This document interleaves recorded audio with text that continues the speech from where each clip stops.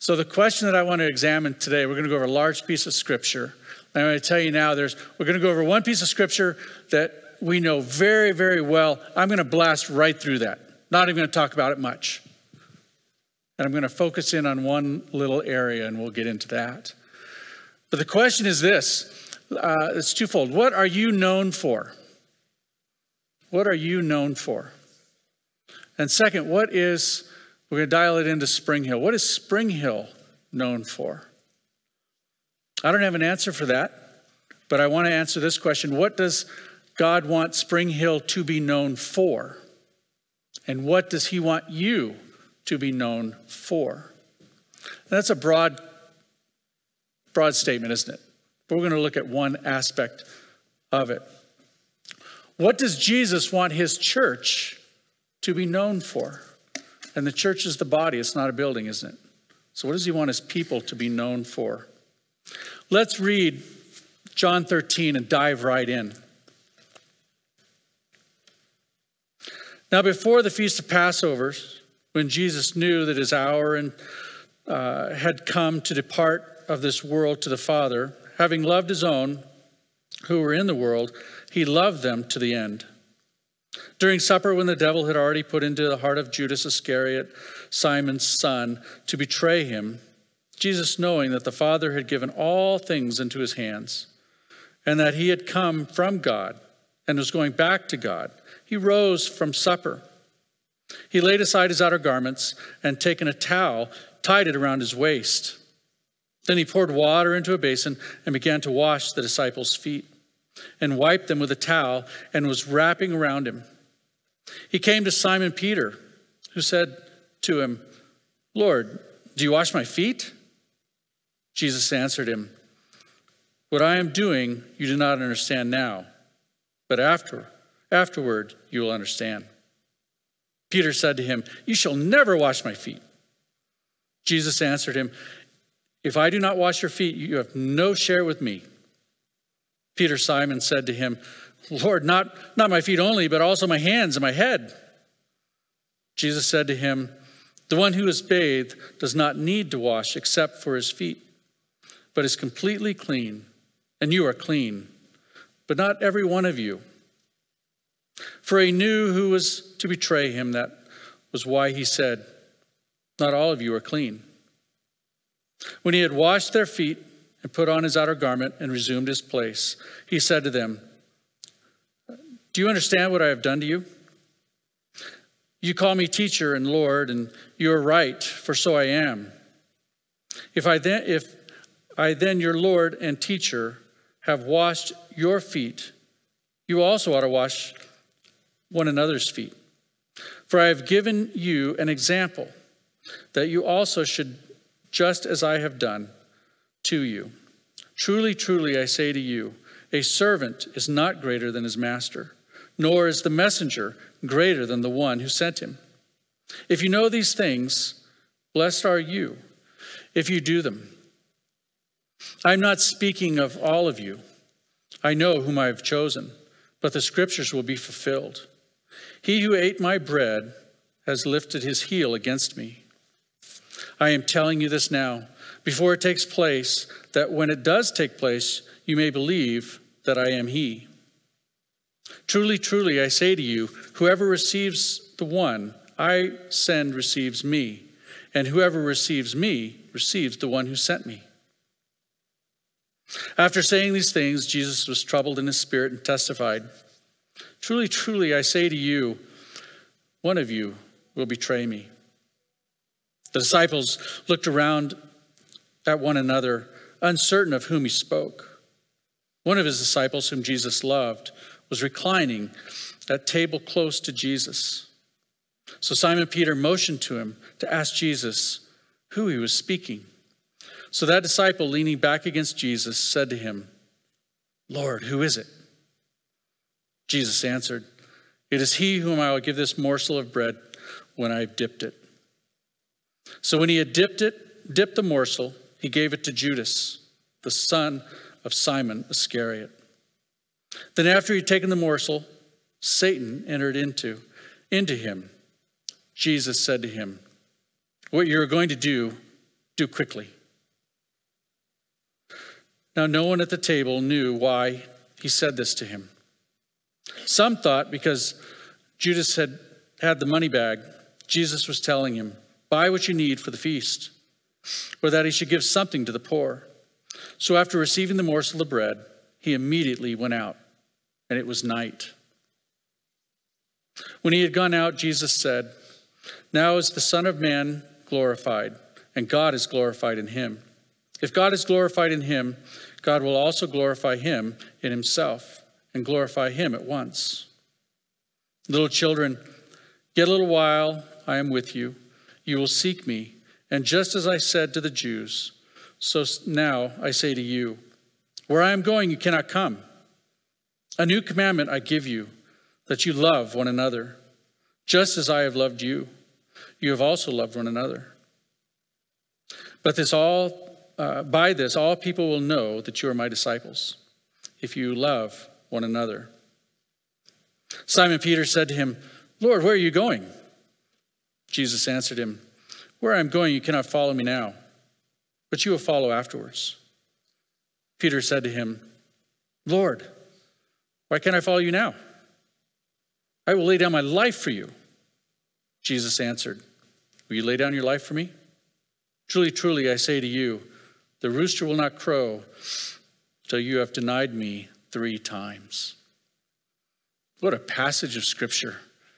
There's so much there. That could be preached on for weeks. Do you feel the tension that's driving in there? You know the story, right? You know what's happening. You know what's coming. And the disciples are starting to get a little bit of wind that Jesus is leaving, and they don't like that. And he's saying these things about people betraying him, and the tension is just rising.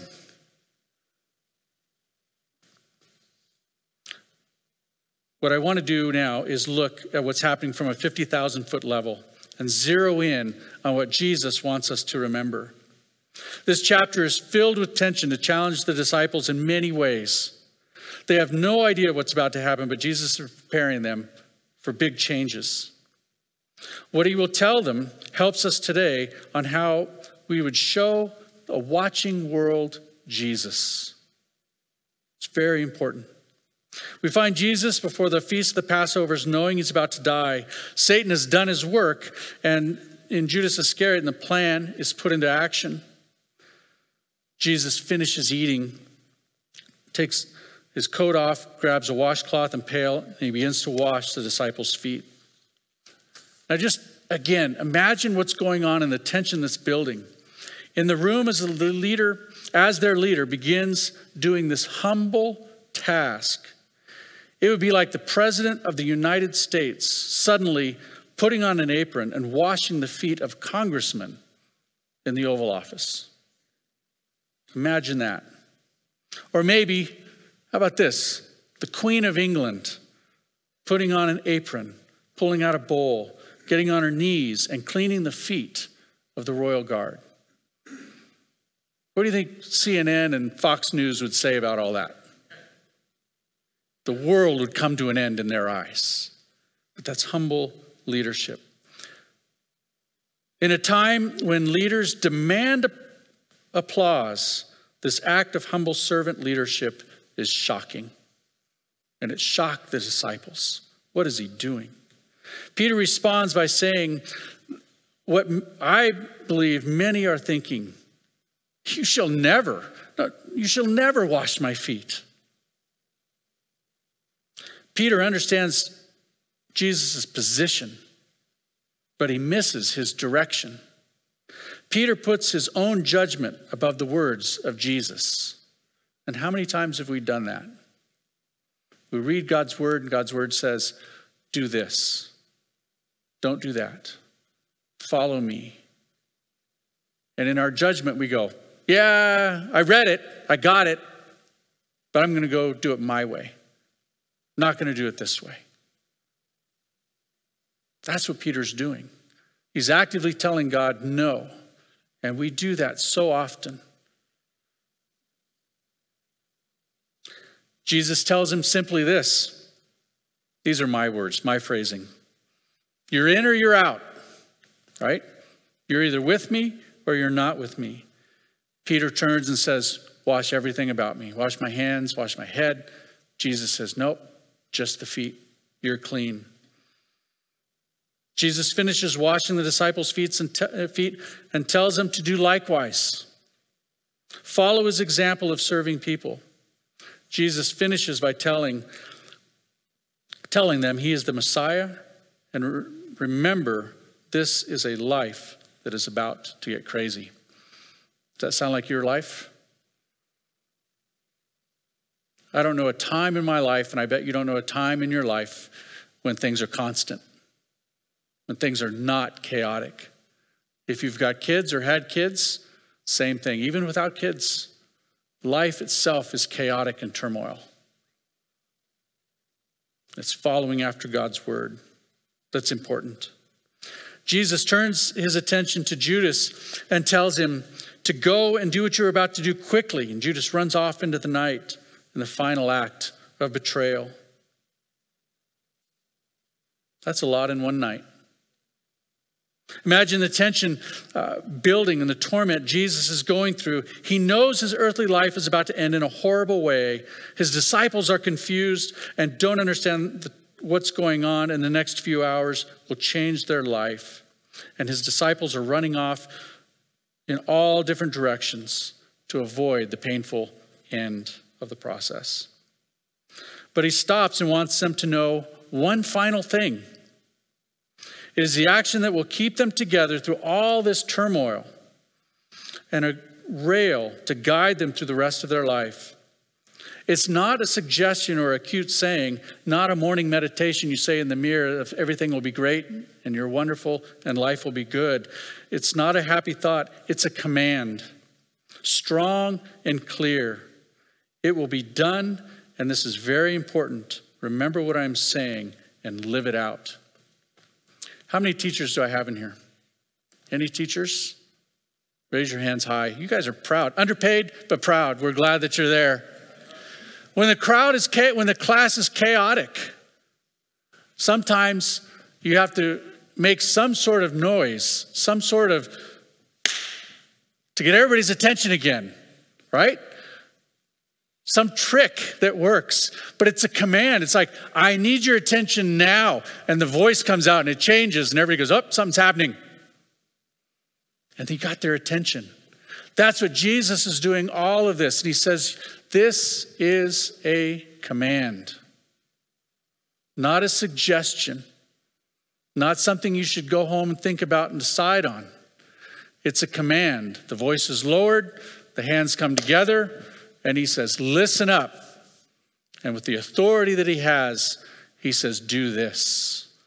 He says that to the disciples, and he says that to you, and he says that to me. He wants them to know this one thing. And let's read John 13:34, and that's the one thing that he wants us to know. A new commandment I give you, that you love one another just as I have loved you. You also are to love one another. Let's look at this and see what he's talking about. He's speaking directly to the disciples and telling them to love each other. Jesus knows that they're heading in tough times and they need to stay together and care for one another. Not only care for each other, but take it to the next level and what? Love each other. Not only care for each other, love each other. If I was in the room, I'd ask Jesus, tell me more. Elaborate. Go on. Keep talking. He elaborated and tells them to love one another as he has loved them. That's a lot to ask, don't you think? To love as Jesus loved. The clearest way Jesus loved his disciples was by making the ultimate sacrifice for them. Look at 1 John 3:16 and let's read this. Let's get an idea.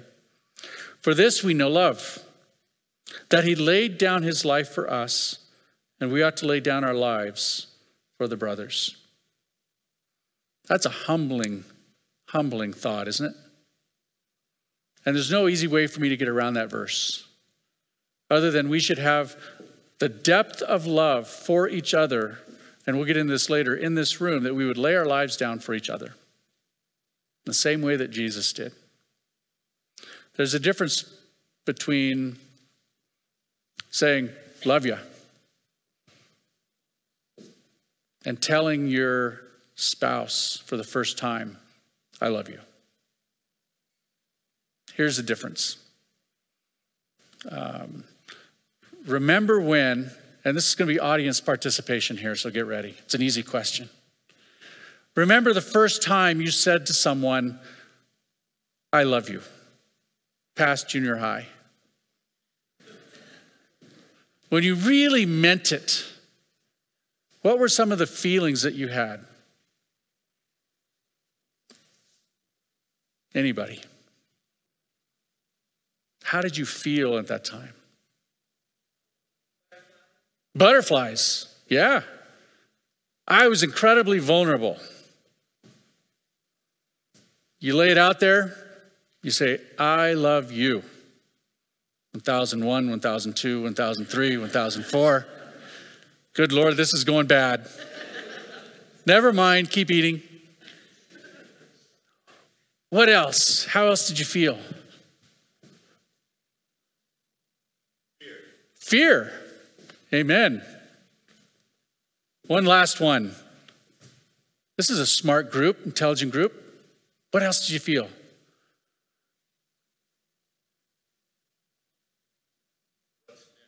What's next?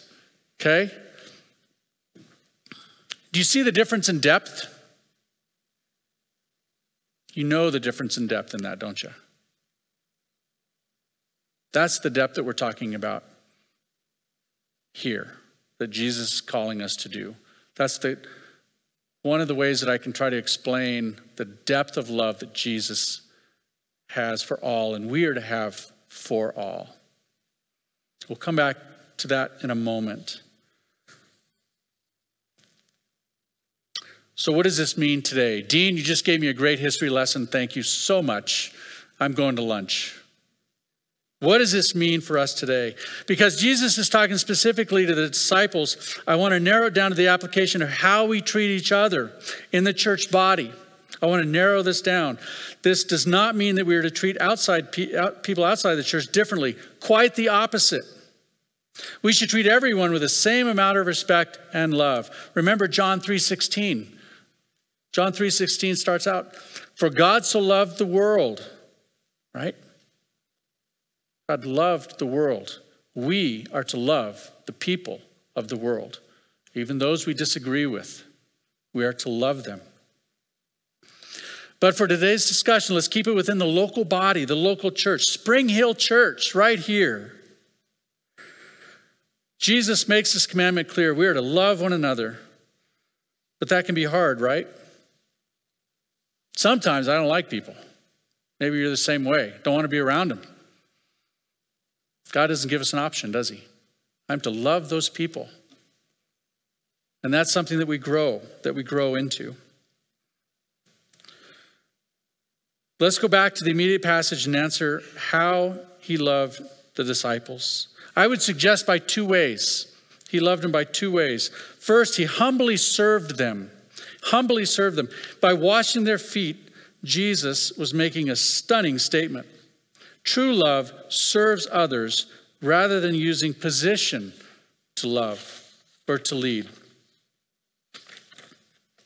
Let me ask you this. Have you ever had a bad boss? How many have had a bad boss? That's one of the most horrible things. You got to go in every morning and you come driving in, and what the first thing you do, you see their car and your stomach just goes, right? Another day with Ted. Another day with Sally. A bad boss who uses his position or her position as a hammer. How did that make you feel?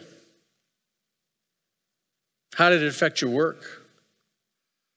What about the boss that cared for you? What was the difference in that? Night and day. A good friend of mine had a job high up in Pepsi. And he remembered he was probably 23, just coming out of college, an intern, and he had a presentation to give, and it was one of these old reel type of movie things, projector. Thank you. I couldn't even remember the name. So far gone. Wasn't a computer in sight. And there are all these vice presidents, and there was a president there, and this was his first time to make a huge impression. And what happened? He started it up, and within 5 minutes, the film went off the track. Lights went on. The VP started grumbling. He was embarrassed. He was fumbling around trying to find his papers, trying to fix this thing. He went over there to the side to get something. He looked back, and he heard someone fiddling with the projector and got it up and running. And it was the president. And everybody got quiet in the room. And he said, I will die for that man. He immediately made a loyal employee because he served him. He didn't put his arms up like this and go, you better get it done quickly or I'm out of here. You're wasting my time. The VPs did that. The president got up, didn't say a word, and he just fixed it. And he gained a valuable employee that lasted for years and did tremendous work. There's something about humility. Let's look at 2 Corinthians 8 and 9.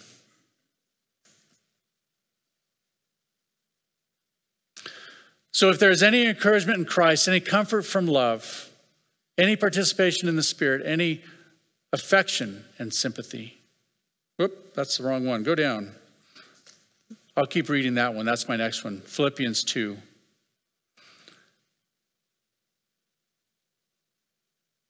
Complete my joy by being of the same mind and having the same love, being in full accord and of one mind. Do nothing from selfish ambition or conceit, but in humility count others more significant than yourselves. Let each of you look not out for his own interests, but also to the interests of others. Have this mind among yourselves, which is yours in Christ Jesus. To whom he was in the form of God, did not count equality with God a thing to be grasped, but emptied himself by taking the form of a servant, being born in the likeness of men. And being found in human form, he humbled himself by becoming obedient to the point of death, even death on the cross. Let's end there. That's the humility that Christ had. Now, these verses do not say to push yourself down, to beat on yourself. It's to serve others out of humility and lift each other up. That is a great focus on Christ. Second, this, he sacrificed himself for them. Jesus' sacrifice was the pinnacle of love to his disciples and the world. Because of his sacrifice, believers can live with him forever. And the best example I could think of in being willing to die for another person is the example when I speak or talk and listen to veterans of wars. And you say, why did you fight? It was at times for ideology. 9 times out of 10, it was for the person sitting right next to them. It was for the platoon they were in, the people that they loved, the people that they were around day after day after day, and got to know them. And they were willing to serve and sacrifice their life for that other person. That's love. And that's the same thing that Christ did for you in loving you. I want to end here. The greatest example of following Christ is how we love each other. I've used this example earlier today. I've seen a church come close to splitting because of the color of the carpet. It was 70s ugly orange shag carpet. And that turned into a sacred cow. And that split people down the middle because of what it represented. And there was fighting over it. Now imagine someone from the outside who's not a Christian, who heard about this and knew about this. What would be their response? I don't want to have anything to do with it. Keep that away from me. And rightly so. Now, let's read John 13:35 and see the impact of love on a watching world. By this, all people will know that you are my disciples if you love one another. See the difference? It's loving one another that showcases Christ. Because we have Christ in our life is the only way that we can truly love in the manner that Christ asks for us. By his power of his Spirit will allow us to do that. But a watching world sees a group of people at Spring Hill Church who love on each other and go, what do they have? And we have Christ. That's the focus and the culture that loving Christ has. Let's pray. Father, we want to thank you again. We want to thank you for how you have loved us, how you have served us. Father, I pray for your strength, your guidance, and your wisdom on how to do that. Let Bozeman see Spring Hill and say they love each other. For we want to honor you with our life, more than words, but with our actions and with our care. Father, thank you for your word. Thank you for your love as we pray in his name. Amen.